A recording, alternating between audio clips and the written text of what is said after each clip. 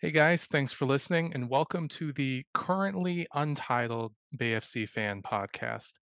And we're recording during the storms happening in the Bay Area right now, so please excuse any technical difficulties that may come up. But everything seems quiet for now, so that's good. Um, and related to the untitled part of it, we actually wanted to start with seeing if any of you guys like the ideas that we have, or it's a call for some ideas from you guys. So, also, I guess it would be good for me to introduce myself. Um, I am Zach, also known as Some Cruise Dude on many parts of the internet, and then this is Anna, also known as Gnocchi FC on Twitter, yeah, is and where you'll find me. yeah,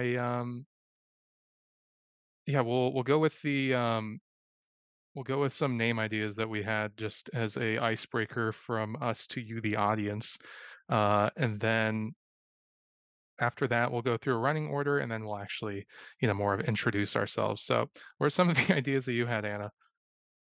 So the first one I thought of was bagels, which to me was a joke in essence, but you also kind of thought it was fun, like bagels, not the food. Yeah, Bagels. hashtag Um, BAE sort yes. of goals, but And then I had tried to figure out some sort of incorporation of the colors of the team. So I know they're using like a bay blue, a steel gray, a poppy red. Um, and so I was thinking like bay and gray, or just really trying to play on the colors. But mhm. what about you? What ideas did you have? Well, mostly what I brought to the table was just the word hella and wanting to incorporate hella into it somehow. So hella bagels, hella FC, hella soccer, hella WoSo, straight to hella, just so that people can know from the jump um, where we're from and what we're about, kind of like how Bay FC is just it lets you know we're from the Bay Area. Uh, yeah, so if you guys have any ideas or liked anything that we said, I do think it would be really funny to somehow have almost a bagel as the mascot for this podcast. I feel like that would probably be a first, unless there's some bakery podcasts out there, which I guess would not surprise me. But yeah, anything else to add as far as the names go? No, just a warning for the listeners. We are the stupid Americans that Lindsay Horan warned you about. So take That what we is say with a true. grain of salt. Yeah, that is very true, unfortunately. But you're gonna have to stick with us anyway, because I don't think Lindsay is herself recording a podcast about Bay FC. But speaking of that, we have a running order here. We don't know necessarily how much of it we're gonna get through since this is the first episode and there is a lot to talk about. But our plan is so far for the introduction to ourselves and the podcast, letting you guys know what it is, and then going back in a time machine a little bit to give just an introduction to Bay Area women's soccer and soccer in general for folks that might be new to the scene. And then finally getting into the news and signings because it's been a hella busy week, as we'd like to say around here. And then providing some background on how easy or not easy it is to build an expansion team these days, our thoughts on the roster, dive into Coach Montoya and what he brings to this team, look at the preseason schedule and roster, and then preseason roster invites, and then just some general club thoughts and league thoughts, depending on how much time we have. And yeah, so going off of that, I'd like to, you know, fully introduce myself as Zach and some cruise dude.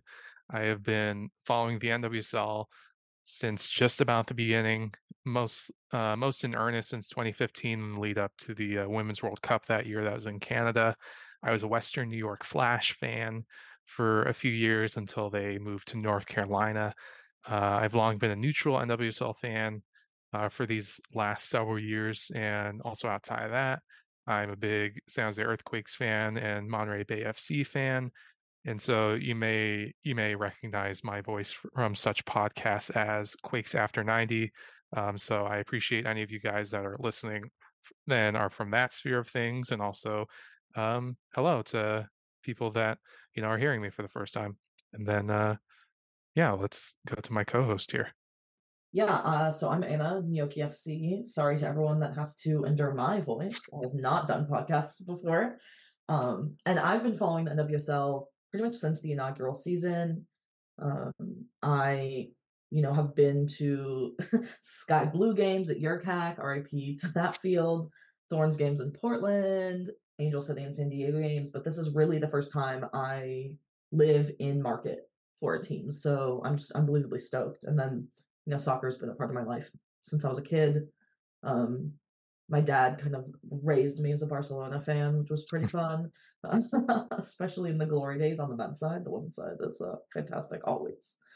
Um, but yeah, so just in terms of like goal of the pod, we really want this to be kind of a space for BFC and the NWSL and women's soccer in general, with a slant, of course, towards Bay Area soccer. But what about you, Zach? What are you really hoping to do with this pod? Yeah, I think that really sums it up.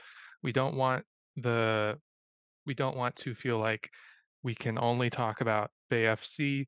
It's going to be the primary focus, obviously, but we want to be able to look at soccer locally through the lens of AFC because there are other women's soccer teams, there are other soccer teams in general in this area, and we also want to be able to look at the league from the BFC perspective because with this being a single table league, that means those matches that are happening out in New Jersey for Gotham or down in Texas for Houston, those still impact us. And so league wide storylines will have an impact on our team.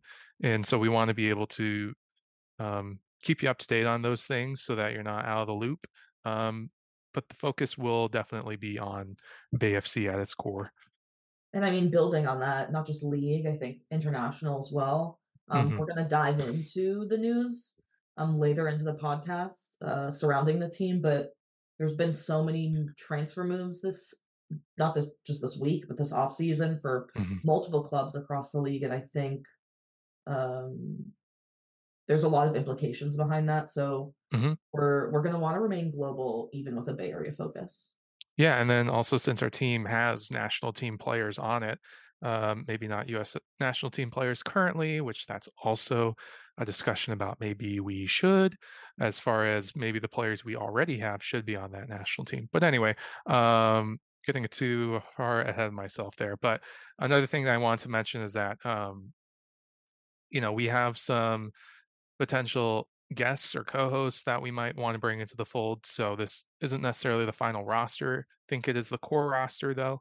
And yeah, we're looking to collaborate with folks that are fans of other teams, just bringing their insights into the league and into how their teams are going. And also, while we will talk about, again, like we're wanting to keep it global, we'll talk about men's soccer in the context of the Quakes at times during some of these like introduction episodes. We don't want to, focus or have like comparisons because or too many comparisons because for one, not everyone that's following BFC, cares or follows the Quakes or MLS, and then also. BFC and women's soccer have earned their own place, and there are things that just don't really have a one-to-one matchup between the men's game and the women's game. So we'll use it as a way to kind of bridge the gap for new fans for a little bit here and there, but you don't have to worry. The focus here, of course, is going to be WoSo and BFC. I think we should really just kick it off with an intro on Bay Area women's soccer, the history of soccer in the area. I think anyone that follows the league or the U.S. women's national team knows how much talent comes out of the Bay Area. But Mhm. do you want to maybe dive into that a little bit? Yeah, and first, and also I wish I remember to say this on the top, but we were like positively, I want to be clear, overwhelmed by the amount of input that we got across Twitter and Reddit, as far as questions and prompts and whatever else. So, want to say thank you in general to you guys, and also if you don't hear like your question mentioned this first episode, it's because we don't have enough time, but we have a Google Doc full of several pages that will be coming through in future episodes, and yeah, we're looking forward to that. But specifically, I wanted to shout out Acid08 on BFC subreddit who inspired this history section, and So to start things off, there's been a lot of history when it comes to women's soccer in this Bay Area, and the roots and foundations are at the college level, the NCAA level. So Stanford and Santa Clara and Cal have all had really strong programs, though sadly for a lot of people that I know that are Cal fans and Cal alum, their team has fallen off in recent years. But Stanford and Santa Clara are regularly making it to the NCAA tournaments, regularly making it to finals and winning championships. And so many pros and especially U.S. women's national team players have come from those universities. Yeah, I mean, the founding four are, I think, are the perfect example. BayFC's founders, Brandy, Leslie, Danielle, and Allie, all are Santa Clara alum. And then, you have major women's national team players, Alex Morgan, Kristen Press, Kelly O'Hara, and then even in the new guard, right? Like Naomi Girma. Alyssa Thompson was going to go to Stanford before she decided not to go to college and go pro. You just have so many notable names, and BayFC's own roster as well, like drafted um, Doms. Maya Doms, Alex Loera from Santa Clara was the first player signed to the team. I Hmm. think there's just a very rich talent pool coming out of this area. It's pretty incredible. Yeah, and not only for players now that I think about, but also coaches. Like we'll get into it later, but um, BayFC's coach Albertine Montoya, he coached briefly at Stanford as well as I think Santa Clara as a assistant, and so there's elite coaches that also either stay in the area, like Jerry over at Santa Clara, or that come through the area as assistants, and so that's something that um, this team definitely is wanting to tap into, whether through their drafting or through their hires. And yeah, so we just wanted to give a bit of a background to that. And the first bit of professional background and history is that the the first pro women's team in this area was the Bay Area Cyber Rays, which then were a year later renamed to the San Jose Cyber Rays. They kicked off in WUSA in 2001, and they were actually the league's inaugural champions in 2001. I think they were led most notably as far as star players in Brandy Chastain, San Jose's own, and also a fun coincidence for San Jose soccer fans that are fans of men's and women's teams was that the Quakes also won their first MLS championship in that season.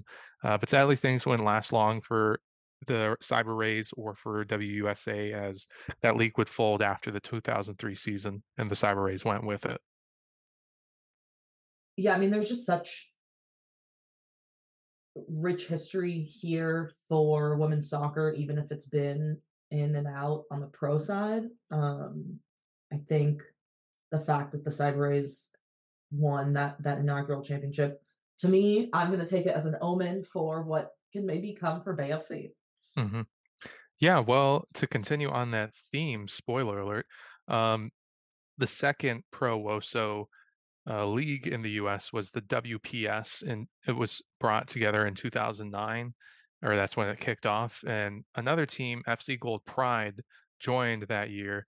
They played their first season at Santa Clara University at Buckshaw Stadium, which is also where the Earthquakes team moved, or that's actually where they played when the team was brought back into the league because they were moved in 2005.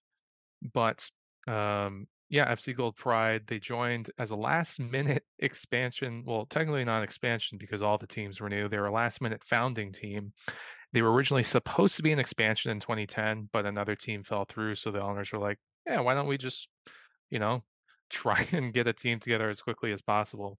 So they brought in current BFC coach Albertine Montoya into his first professional coaching job.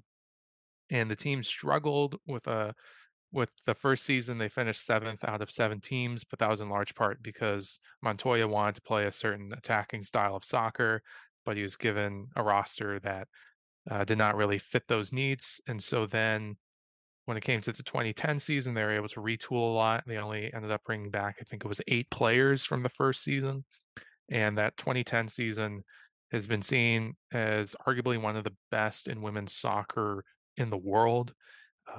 Thankfully for the team, Marta fell into their laps, and though sadly her salary of, I think it was a $500,000, was the thing that guaranteed them success as far as winning the regular season and the postseason, but then also, was a bit too much for the team to afford, and so they ended up folding just about a month or so after they won a championship out at Pioneer Stadium at CSU East Bay.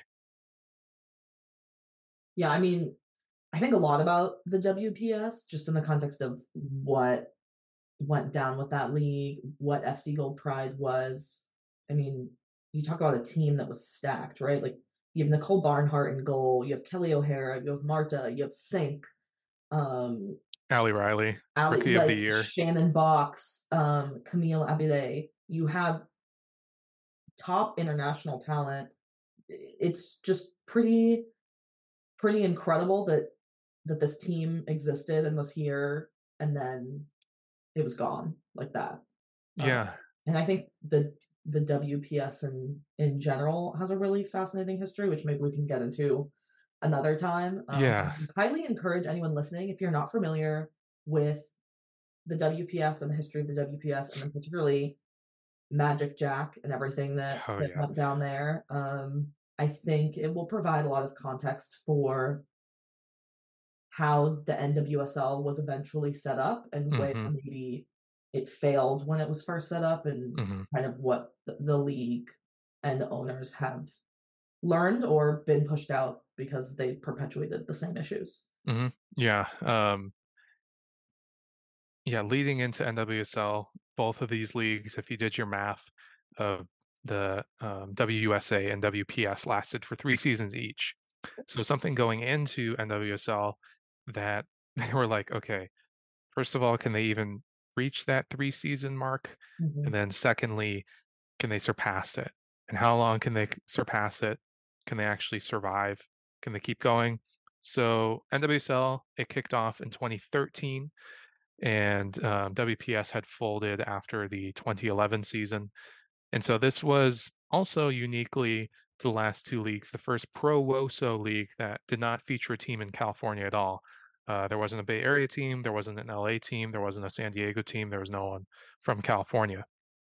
And that said, the earliest interest in an NWSL team in California, I think, started the next year. I know there are some reports, I think, out of LA, out of San Jose. It started as early as 2014, but nothing really came together that was anything meaningful until 2021 when the current Bay FC ownership started to kind of brew and be brought together, and kind of all the pieces started coming together. And, you know, that's the foundation for where we are now. I think about those first 3 seasons of the NWSL a lot, particularly, you talk about you started watching the league in earnest leading up to that 2015 World Cup, and Mhm, I think in the broader conversation, 2019 is viewed as a really, really pivotal turning point for the league. But I think for me, 2015 is where I saw that initial shift. mhm, I was in New York for that ticker tape parade. Um, I was in high. I guess I just graduated high school when they won the World Cup, mm, um, and it kind of felt like the league was unstoppable. But then I remember going back to Yurkak Field after watching them win World Cup, and you're like, what the the drastic difference in the resources available to these players for these professional athletes that are training at I would argue fields worse than my high school soccer fields. yeah, Um, but that summer of 2015, the NWSL has had a lot of ups and downs, and I think as a fan, sometimes I'm like, mhm, "Oof." But that summer of 2015, I think I was like, "This is the one. This is the one that's gonna work, mm, and it's gonna stay." yeah, and, And it has. yeah, and it's not been without its trials and tribulations, which we won't get into here and now on this episode. But, yeah, the impressive thing is that the league was able to juggle its teams as far as relocations and expansions, and it just kept momentum going to the point where Bay FC is entering into the league with the league looking the best it ever has. and it looks like it's not going to stop as far as that momentum goes. But for kind of the current state of affairs when it comes to professional soccer in this area, BFC is currently the only other first division. So, there's a variety of leagues in the American system, but when it comes to the top of the top, it's just Bay FC and the San Jose Earthquakes are both first division teams. There's some lower league ones that are still professional on the men's side across Northern California and across the whole United States. And then there's dozens of men's and women's amateur soccer teams in various national leagues that are based in Northern California and in the Bay Area. And so the thing to look ahead on and potentially that we'll be talking about here and there as more whispers um, turn into more relevant news. But there are plans in the coming years for the currently amateur Oakland Soul, which are part of the Oakland Roots organization, to become a professional team and a new top flight women's soccer league, the USL Super League, that will be starting this summer. The Oakland team will not be starting this summer, um, but the Oakland team getting off from amateur to professional, it depends on a stadium, a modular stadium being built near the Oakland Coliseum, among some other factors. And I'm excited for it. I think the more avenues for professional women's soccer in the US, the better. I think it'll allow for growth. It'll allow for access for people to watch and kind of see the talent that exists. Um, you know, Obviously, Super League hasn't started yet. We don't know what it's actually going to look like, but I think some of the folks involved in that are some really good people who are clearly invested. So I'm excited to see how that plays out. But I think now it's really time to dive into BFC, Hmm. the backgrounds on this team, and I think it's impossible to talk about the roster and what's happened this week and leading up to this week without really diving into what it takes to build an expansion team. Hmm. And we've seen several iterations of what building an expansion team looks like in this league, and it's changed, right? Um, National team players used to be allocated across the league. That is Yeah, just not used a to thing anymore. used to be something where, there was a lot of talk in this off season amongst Bay FC fans of like, okay, are we going to be able to secure like a marketable US women's national team player to be able to have for us? And even just, a relative few years ago, that wasn't an issue. You just would get one. Not only would you get them from the US national team, you'd get them also from the Canadian national team. And even in the first like 2 seasons, I forget, um, you'd also get a Mexican women's national team player potentially. So that was a very specific strategy to try and bolster the league when it was growing. Um, It but it's helped with the something that, parity for sure. I think yeah, definitely, when the because league if was first starting, that seemed to be a really clear intention Mhm. from league leadership. Yeah, because if all the players ended up on one team, if you could imagine cough, cough, Gotham FC this season, all the women's national team, US women's national team players on one team, there could be a potential lack of parity or looking at a super team. Um, but yeah, that wasn't the case for a while. But, as I know you'll get into here, that's just not the case anymore. It's not as easy as it used to be to build an expansion team. Yeah, I mean, even think about that, like, free agency didn't exist until recently. Hmm. Transfer fees were not a thing. These are all really positive changes, I would argue. I think the fact that we can Of move course. away from the allocation of these players, we have a free agency, there is money being exchanged between teams for players, I think just speaks to the value that's been added. Um, but I think it also means it's genuinely harder to build a team from the ground up. Hmm. Yes, the salary cap has increased. I still don't think folks who are just looking at it from like a where are players moving level understand how much money goes into building a team from the ground up. Hmm. Even Utah, which I would say is coming from a different perspective because they technically already existed, some of that is already in place, but they still have no Yeah. players, right? Mhm. both of these teams are working with the same amount of money that every other team has, except they have 0 players, and most of those teams have a full roster. Mhm. Or, you know, maybe start it like they'll let some players go, trade some players, have 15. But the money doesn't move the same. Um, so you have to be savvy with getting players. You have to, you know, I think we saw it with the expansion draft. Both the teams were pretty intentional about talking to players beforehand to kind of figure out who would want to go where. Um, but you know, the expansion draft debate is its own thing. Yeah. I'm not the biggest fan of the expansion draft. No. I also recognize that with the current financial limitations, I don't know what another option is. Folks say just like buy the players outright, but I already know for a fact that players were pricing teams out. Mhm.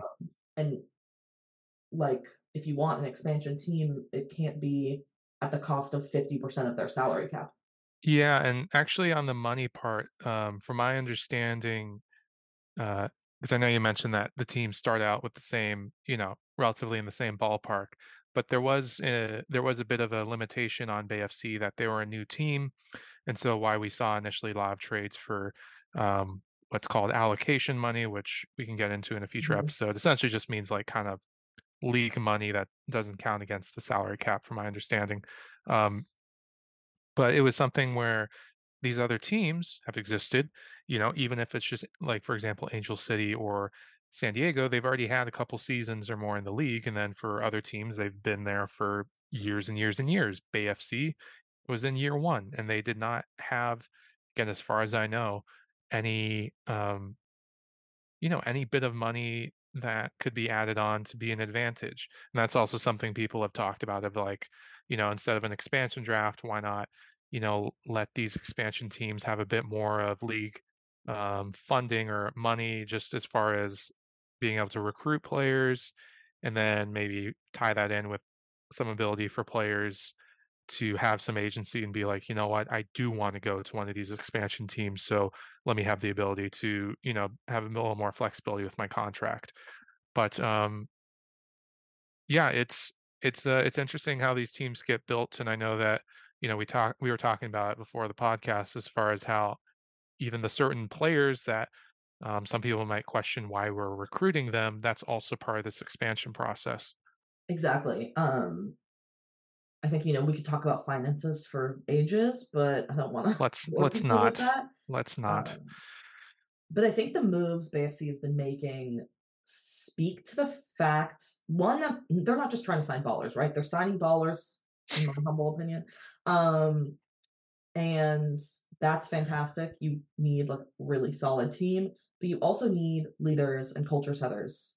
So maybe they're signing players who seem less traditional for like an on the field product for a new team, but setting that the values from day one is how you set a team up for success. I don't care Hmm. how good every single player is if there's no cohesion in the locker room. Hmm. Um, I think that's super super vital for me. That big signing comes with Arsenal's Jen Beattie, which I think we're gonna, you know, talk about more now that we're Hmm. moving into this roster transfer news conversation.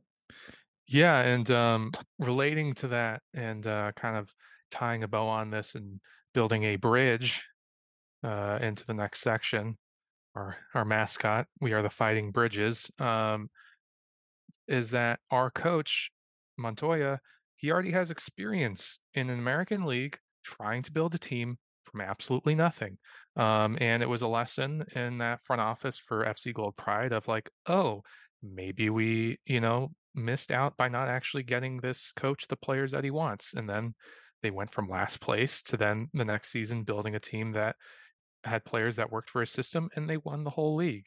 And one thing that was important in an article I'll mention later that I read, there was talk about how, you had your Marta, you had your rookies before they were, the greats that we know them as, and like Ali Riley, who's currently captain of Angel City, Kelly O'Hara, who's a U.S. Women's National Team legend, Shannon Box, another U.S. Women's National Team legend. There also were players that didn't have much to their name that were hugely important to the team. And so I'm confident that, you know, all these players, whether they're like the third string goalkeeper or, the star striker, they're important and vital to creating that culture. And it's something that thankfully Montoya, as well as Lucy Rushton, the general manager who helped build out on the men's side Atlanta United in their initial seasons, there's a lot of experience already there in building a team from the ground floor. And the only way that you can do that is by bringing in players. So we're finally into probably what is the main event for a lot of fans, which is the news and transfers section of this podcast.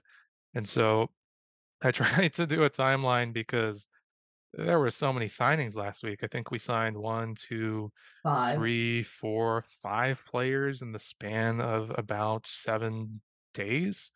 Um, It was a lot. It was yeah, a lot. It was I don't know about you, I felt like I lived a lifetime in those 7 days. yeah, it was something where, and I talked with you about this and with some other people.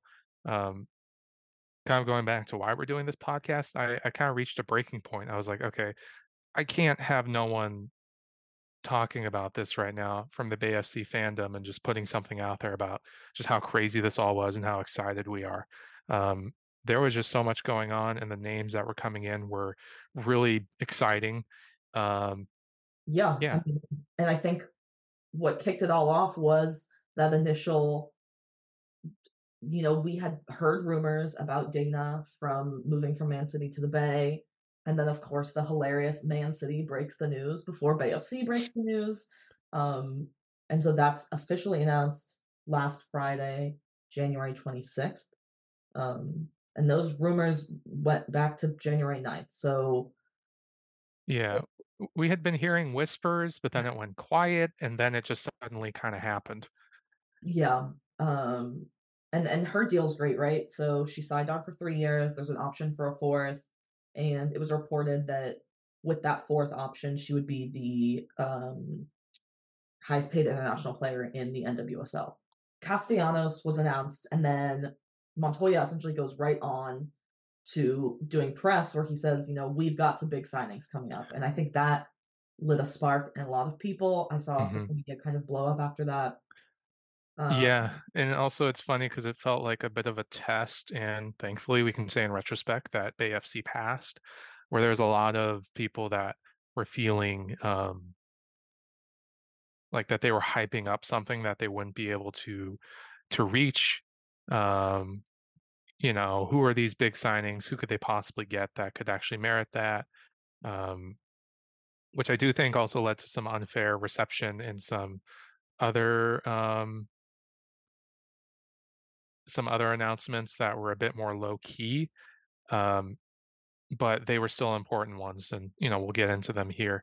But before that, also that same day on Friday the 26th, the CONCACAF W Gold Cup preliminary rosters were announced, and a bit surprisingly, among the 52 players announced for the U.S. for the preliminary roster, which will be cut down, was our number two draft pick overall was 18-year-old center back, but she prefers left back, Savvy King, and for the U.S. And then our winger Scarlett Camberos, she was called up as part of the 60-woman roster for Mexico, and so those rosters will be cut down, and they're actually going to be announced sometime this week. So it'll be interesting to see who all is involved, and that tournament will be taking place in February, so a bit in the lead up to the NWSL regular season.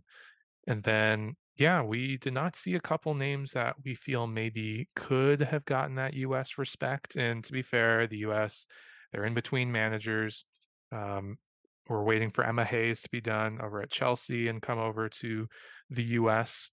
And though we still feel like players like Diadasco and Loera, that those are a couple players that maybe the US could use. And um, earlier, we're talking about how there are some fans that were wanting to see a U.S. player brought um, in the U.S. international, and that didn't happen. There are a lot of whispers about Tiana Davidson, and then she ended up going to Gotham. And I think maybe the perspective from our team and from our players is going to be like, you know what? If we can't recruit a U.S. Women's National Team player, maybe we'll just make our own, whether that's Savvy King, um, Loera, Didasco, or maybe someone that we haven't mentioned or that we're not even thinking of. That's an exciting thing about an expansion team. It offers a new spot for these players to elevate themselves and show themselves off. And I think that's where Montoya, as a coach, has the ability to really shine. And we'll talk about this more a little bit later in the pod, but his experience developing Hmm. players is going to play a really key role in this team, and particularly, with these college draft picks. Hmm. But so we have this really exciting Friday. The weekend is calm. And Yeah. then, hit the ground running again. BFC drops another teaser.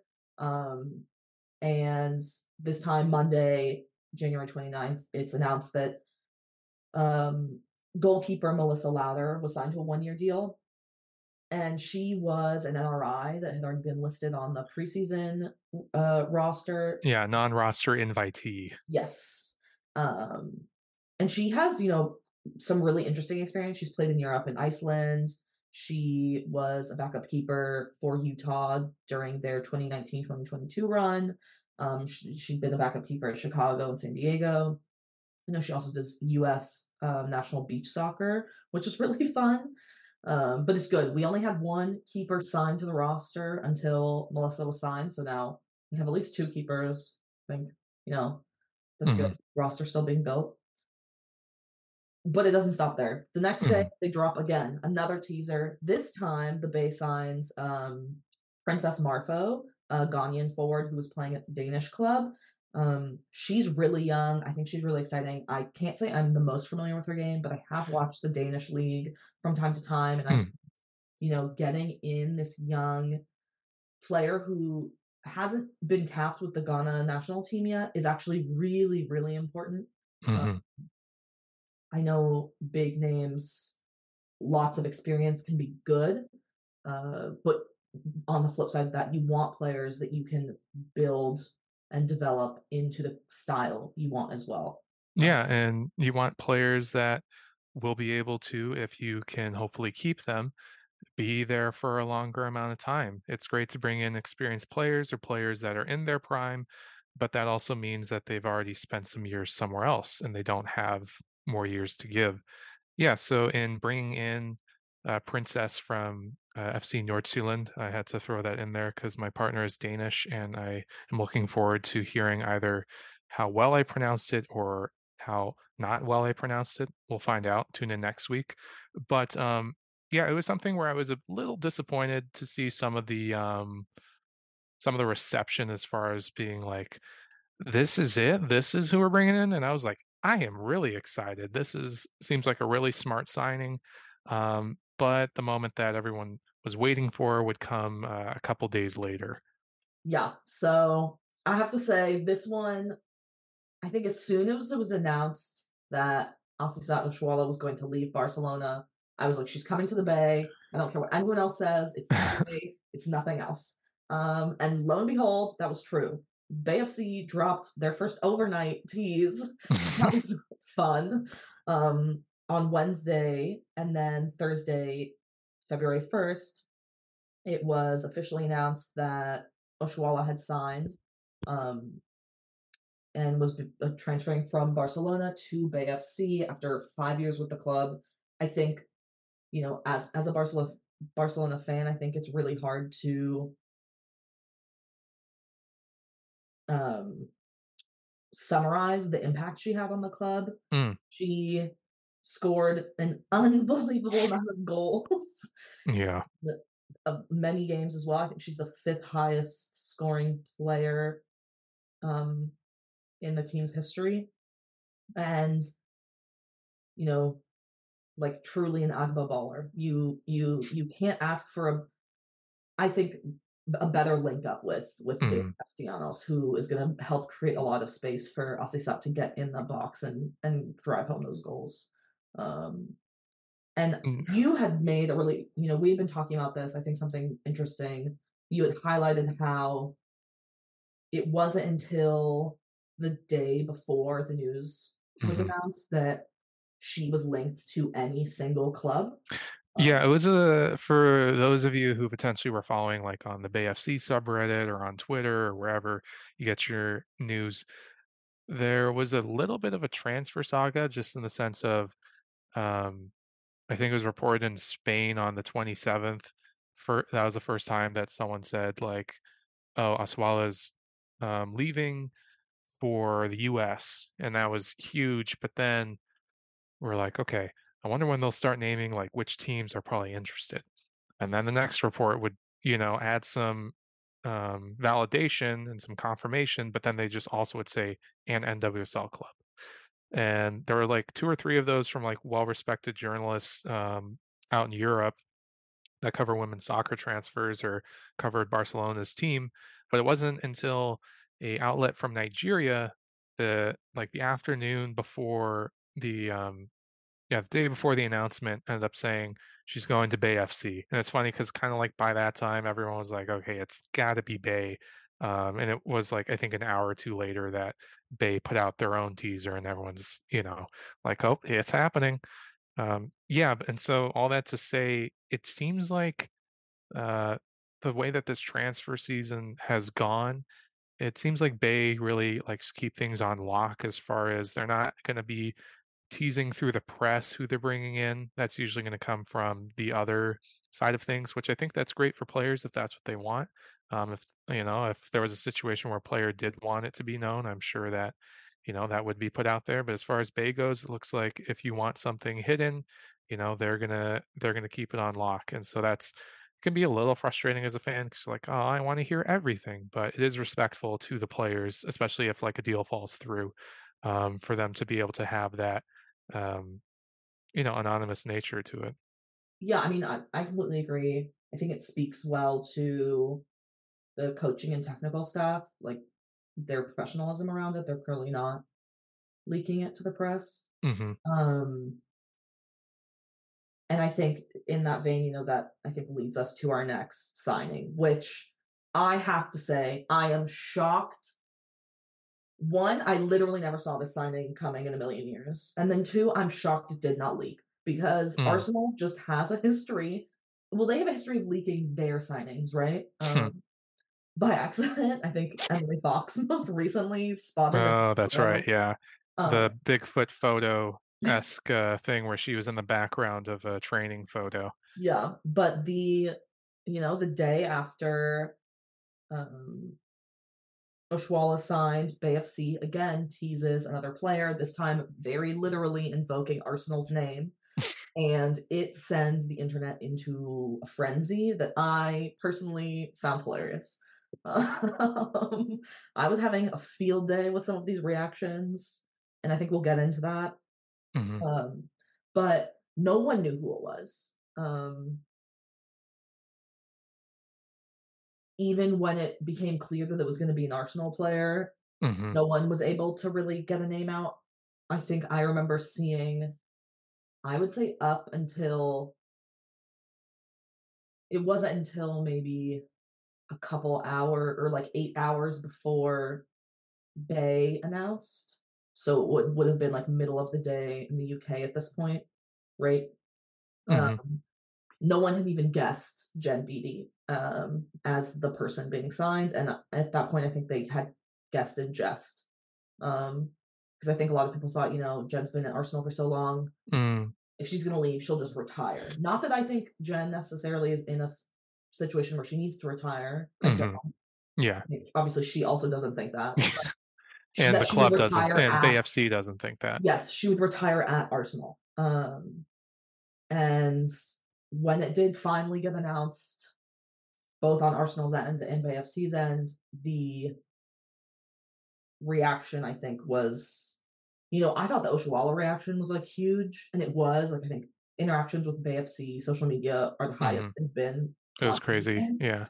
It's really awesome to see um, the support around Oshuala Mhm, from across the globe, or obviously from Nigerians. mhm, They're gonna ride for her, which is really really cool. Um, but the just like the outpouring of I think like Arsenal fans were devastated to lose Jen. Um, and to me, this is like the point I really want to talk about with what it takes to build an expansion team. Mm, That's what you need in leadership and culture. And I think this is exactly why Jen Beattie was signed. mhm, She has experience. She started her career up top. She was an attacking player. And then, of course, I feel like every center back ever was converted into a center back. mhm, I know very few people that actually ever started the center backs. Um, mhm, and then has this really long career as a Scottish international and professionally on the club side across different mhm, leagues and teams as a center back. And I think just like the wealth of experience on the international and club side that she brings. And then, as you mentioned, with a really young player like Savvy King, who is kind of, heir apparent to the US women's national team backline, mhm, um, she's going to learn a lot from a player like Jen. And it allows Savvy to slot into her preferred position of left back now that we have another center back. mhm, Um, I think Jen's a fun signing for a lot of reasons. I think one, she is equipped to handle the like physicality of the NWSL mm, in a way a lot of players that I think come from the WSL aren't necessarily equipped for. That's not to say mm. I think one is better than the other. I Sure. don't do the best league debate. I hate it. But they are fundamentally different leagues. Yeah. Um, and Jen is just like tall, physical. I think that'll be really fun to see. And I just think like her leadership for the club, and I think that's echoed in the sentiments expressed by pretty much every single Arsenal player and Arsenal fan. Uh, Mhm, the level of essentially grief displayed at her leaving the club, I think speaks to her character on and off the pitch. And then mhm. um, how excited she was about coming to Bay made me feel good. Just Yeah. yeah. Yeah, and, that seems like a recurring theme throughout the different transfers, um, this season and then specifically this week. You know, tinfoil hat people will be like, "Oh, they're being coached to say this or that," but every one of these players, is talking about, they're interested in building a team from the ground up. They're specifically interested in what Montoya has as far as what his vision is for soccer and for how it should be played. And so it's been, yeah, really, really encouraging to see that, it's not just it's not just a soundbite. It's not something that Montoya is just making up. And we'll get into that later about what his history is in coaching and what we actually should potentially be expecting. And yeah, it's something where, you can take it from the players themselves. They aren't lying. Um, and so it's exciting to potentially see what's going to happen. And also, just before we moved on, I wanted to mention I think it was Sixtress on Reddit was in general just wanting to ask about the social media outpouring, which we did talk about the English side, but it was kind of interesting seeing on the American side that, and specifically the Bay side, that there was a bit of almost a bit of like quizzical reaction or like, I can't believe they paid for this player. And I think that you brought up a lot of good points as far as why they did. And I think, especially for this system, having a lot of center backs and then potentially players might be moving around, it's good to have that foundation in the back. And BD, is not someone that is done there. She's maybe near the end of her career, but she's not done yet. And so I think this will be a signing that, for all the reasons that you listed, may end up looking a lot more valuable by the end of the season than people may expected. I also think it like speaks to in the same way that I think a lot of people outside of the US who maybe aren't as familiar with the NWSL will write the league off because they view it the way they view the MLS, Mhm, which I love my Chaos League. MLS is very fun. But the MLS and NWSL are not one to one in terms of like where they are Exactly.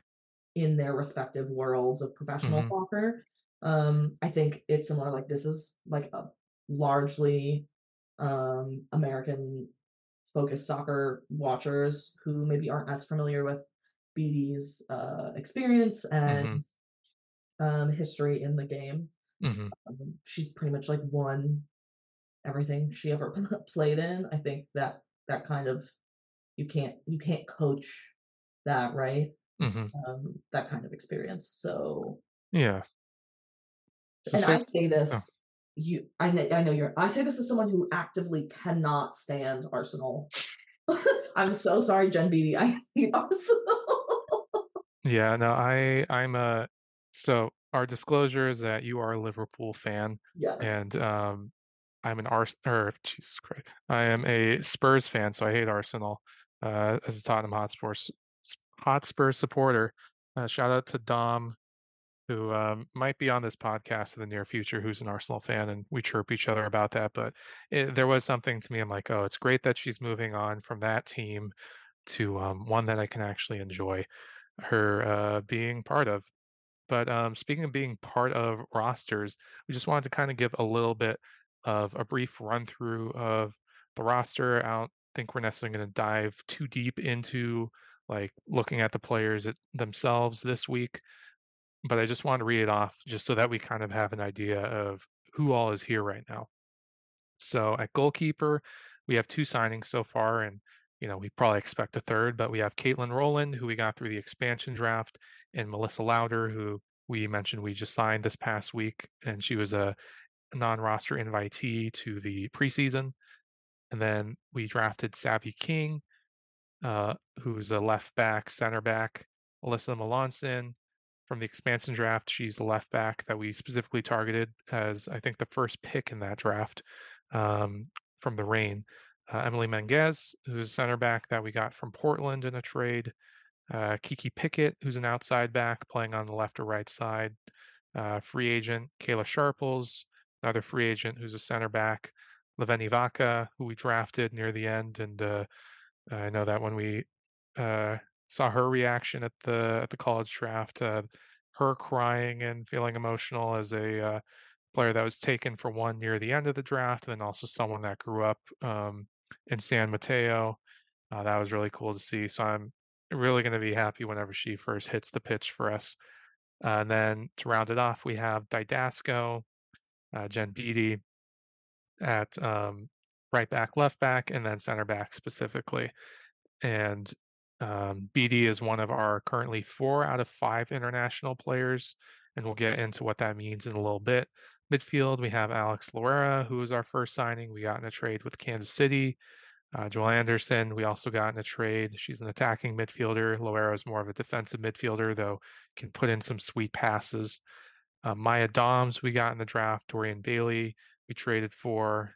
Jamie Shepard, Dana Castellanos rounds it off as another big high profile international signing. And Castellanos specifically, we're thinking is going to be starting in the middle of the field, the middle of the pitch as a number 10, as they say. So like you're a player that is kind of controlling all the attacking, pulling the strings as that center attacking midfield option, or a cam, as folks like to say.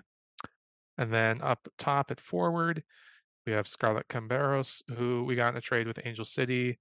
Tess Bodie, center forward. Carolyn Conti, we drafted. Rachel Hill, got in the expansion draft. Princess Marfo, international transfer. And then Oswala, who we got also as an international transfer. And that's it. We have 22 players, so we officially reached that minimum, which just even a couple weeks ago, people were like, will we have enough players to start the season? But we got there. And I think it's important to note, right? Like we're at this minimum, but there's still some pretty arguably high profile non-roster invitees at preseason. Hmm. I think Tegan McGrady is a big one Hmm. that folks who follow the league would be familiar with. Um, but Yeah. you touched on that international slot. So each team's capped at 5, Mhm. um, for and it's specifically for players that don't have US residency, right? So some players will eventually earn a green card or they'll get citizenship, and then even if they play for, a different national team, they do not qualify, as an international player. They'll be considered a domestic player. Yeah, and so this was something we alluded to earlier, but I saw a critique of the Princess Marfo signing was that we were using one of our limited international spots, and then this could also be looked at with BD as well, on a player that's not currently playing for an international side. And well, for one specific to Princess, I think she will get capped by Ghana this year. It was reported that their national team coach watches her matches, and went to Denmark to watch her matches. So I'm sure that's going to be happening. And just coming to NWSL is probably going to put her over the top as far as interest from her national team coach. Then also, as we know, and we kind of talked about earlier, international caps or call ups don't always spell out who is or is not a good player. The international scene for every country is notorious for, at one time or another, having players that are either ones you think are snubbed that should be called up, and then the ones that are taking their spots are players that you think might be past it or just are not a right fit for the squad. So just because a player is or is not called up for a national team, that doesn't mean whether they're good or bad. It's not black and white at all. Yeah, and I think to that idea, national teams need specific have to fill specific holes, right? And they play very differently. So sometimes someone can be like a very top player in their position Hmm. and they don't fit the system that the national Yeah. team is currently playing. For better for worse, right? Like someone Hmm. can argue maybe the national team needs to adjust their system to include that player, Hmm. but we know that doesn't always happen. Um, and you mentioned this. It can be really nice to not lose talented players to national team matches. Um, Yeah, because they can get injuries. Thankfully, NWSL has worked it out of their schedules to not really have too much interference between playing league matches while international matches are happening. They've worked a lot on that, which is good for us. But yeah, that doesn't mean that your team isn't playing, but then your player, gets injured, like takes a bad tackle or something like that, or just freak incident. It's just what comes with the territory as far as you potentially do get those benefits of having a higher profile player on that national team, but it comes with risks. So I think it is something where, it's good to have players of all sorts. If we had only national team players on our team, that wouldn't be a good thing. Like we'd have players that, are not getting as many breaks as some of the others. Yeah, so it's not black and white. And I think that, yeah, that was a point that I wanted to make after seeing some of those takes. Then relatedly, something I was also thinking about is um, it'll be interesting to see with some of the players coming from overseas how we manage their game time because some of these players, like Oswala, she has been playing for like almost dating back to like the beginning of the 2022 season, essentially, because she went through the 22-23 season with Barca, and then there was the Women's World Cup in the middle of the 23 season, or sorry, in the middle of the 23 summer. And then she was back, although it was a bit playing less, more off the bench, she still was playing when it came to the current 23-24 European season. And then now she's coming to MLS, or sorry, MLS, into NWSL, where she's going to be starting a season again. Um, so it'll be interesting to me to see if there's any game management that comes with some of these transfers, or also from, college players that potentially are going to be used to playing with more limited minutes in the current NCAA rules. I think they're changing for this upcoming season, but you used to have, at the very least, unlimited subs. Like you could sub players in and out of games and like sub a player out and then bring them back in. And so that's not something that these players are going to have the benefit of in NWSL. They're going to have to play for as long as they're out there. So it'll be interesting to see how there's potential game management and time management for these players. um, I think, thinking of game management, player management, it's the perfect transition to talk about Albertine Montoya, the coach. Mhm. Um, there were a couple of people who had questions about him. So Fast Fingers on Reddit, great name, So they wanted a bit of a primer on Albertine and kind of what to expect from him. Could Tronky on Twitter said, "Does the coach have a known style of play? Who's going to excel in that?" And then one of your friends said, "On paper, with the coaching staff, what should we anticipate for style of play?" So I think kind of to really understand Albertine, we kind of need to talk about his history, which we've talked about a little bit, but Mhm, I'm going to run through his managerial career. So after a short or playing pro for a couple of years, he joined the Cal Storm as a co-head coach in 1999, and he coached for them until 2006. He During that time he was also an assistant trainer for the Cyber Rays and an assistant for Santa Clara. In 2008, he was the US U18 assistant. From 2008 to 2009, he was the Stanford assistant. From 2009 to 2010, we have that awesome Gold Pride team. 2011, 2012, he's the US U17 um, coach. And then he doesn't coach again until at a higher level until 2022 when he steps in as the interim coach for a few games for the Washington Spirit before they announced Mark Parsons. During that time, Albertine has his own academy in the Bay Area, MVLA, um, mhm. which has produced a lot of talent in the youth scene. And you know, he I think his experience with coaching in the development, like at the development age and at Cal Storm, and there's so much at when he was announced as the head coach, there was just so much support and backing from players at all levels. Mhm. Um, Players who had been coached by him when he was the FC Gold Pride coach, youth players, and I think we don't need to dive into this too much, but considering the track record of a lot of coaches that have previously worked in the NWSL, it's really refreshing to hear just like positive, positive, positive about a coach. And I think it speaks to his ability to develop these young players that he has on this roster. Yeah, and to that point, yeah, I think we can kinda start there. I did a lot of research yesterday.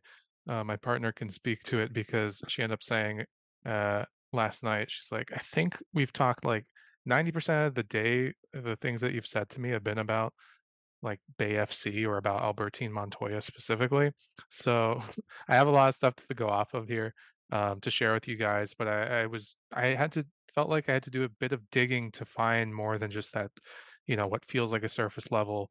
You know, he's a nice guy and he likes to coach attacking soccer. And so I'm going to share some excerpts from articles and then also quotes from players. And so the first thing I wanted to share was a former player of his, former pro, Darian Jenkins, who he coached with the US U17s in 2011 to 12, said that I feel like she said, I actually feel that's where I developed most as a player.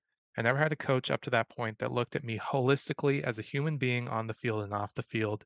He looks at you as a whole person. He's also been a coach at every single level. NWSL has been missing these coaches that are overqualified for these positions and know how to develop people at every stage of their careers. And it's not just to come in and kind of put a bandage on what's already been done before. And as I'm thinking about this, should he make a run for the national team spot? He's a good person, a kind person, which we love to hear that. We need that in this sport. We need that in the NWSL.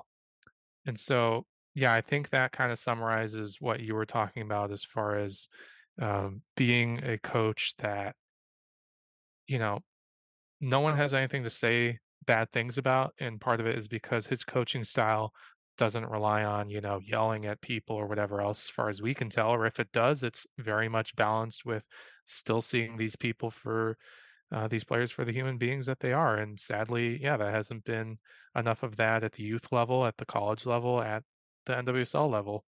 Um, yeah, so I'm glad that in Albertine, we're having someone that knows how to coach, and it hasn't gone out of style over these last 20 years.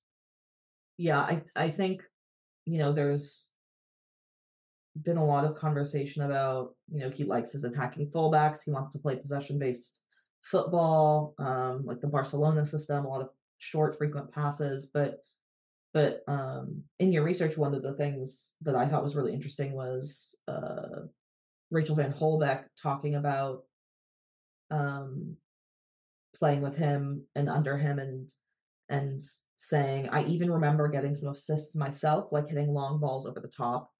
Van Holbeck, then still a center back, said, I think we played a very diverse style of soccer where we created from a lot of different areas. That's what made us so dangerous. It was hard to figure out where we were going to make that attack.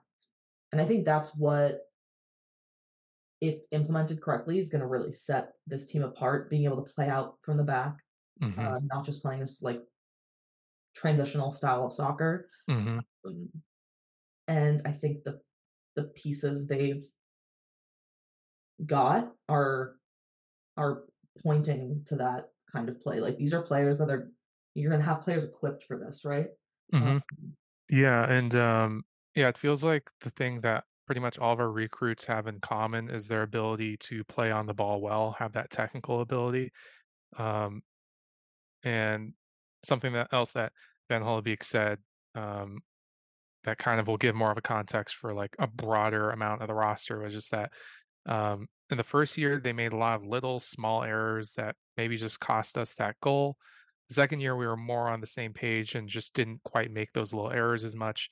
And attacking wise, we were just on. I remember offensively and defensively, it being a complete team effort. Our outside backs, Candace Wilson and Ali Riley, had so many assists. I think that was one of the things that was unique about that team where everyone was really for the cause. And so it sounds like Albertine is really able to, from a attacking and tactical perspective, he gets everyone as far as defense and, in the quote that you read, center backs even involved, and not just from, bashing in, corner kicks or something like that, which, I'm very welcome to, seeing BD potentially do that as she likes to do. Um, but they're also allowed to show their own attacking flair. And I know that I was listening to an interview, I think just after the expansion draft, where Albertine said something to the effect of, I don't like defending. He then acknowledged, well, I know my defenders like defending, but I'd much rather be able to attack and control the ball. And then that means the defense, doesn't have to do too hard of work. And he talked about, he's like, I love my, I think he said something to the fact that I love my outside backs to overlap, underlap, just be involved in the attack.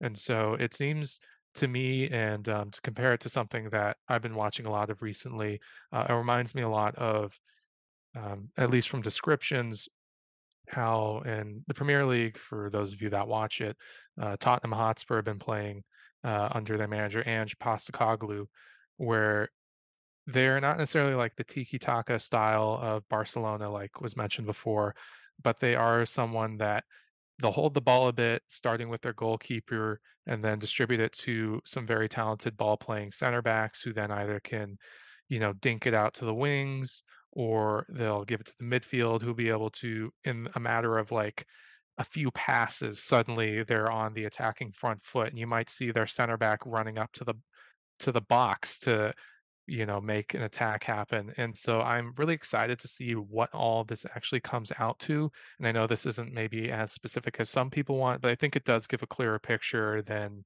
kind of the quotes that have been floating around lately. yeah, I mean, I think building off of that, another like example, given this would align with the Tiki Taka Barca style. On the women's side, the way Ben Holbeck is talking about these attacks starting with the back line, like building out the attack from the back, just makes me think of Mappy Leone at Barcelona. She is a center back, um, but she is so crucial to the the attacking efforts on that team. She's one of the best chance creators I've ever seen, and she's a CB, right? Like Hmm. that's I think pretty indicative, and I'd love to see um, what that could look like applied here. Uh, Hmm. so I'm excited. I think if done well, done right, and I do think it's possible. I know there I've seen so many people online say, "You're never gonna be able to do it, you can't do it." Um, and I think that's wrong because it's been done in US leagues before. So Zach lost power for a minute, so there was a weird cutoff for a second. That's what happened. But the point I was making was just I've seen a lot of talk about how because it's the NWSL, it will not be possible to implement like a possession-based style of Mm, play. And I just don't think that's true. hmm. Obviously, I'm not sitting here being like they're going to be Barcelona because that's not Yeah. the same thing, right? Hmm. That's a different conversation. Barcelona's the best team in the world. Very, very different conversation.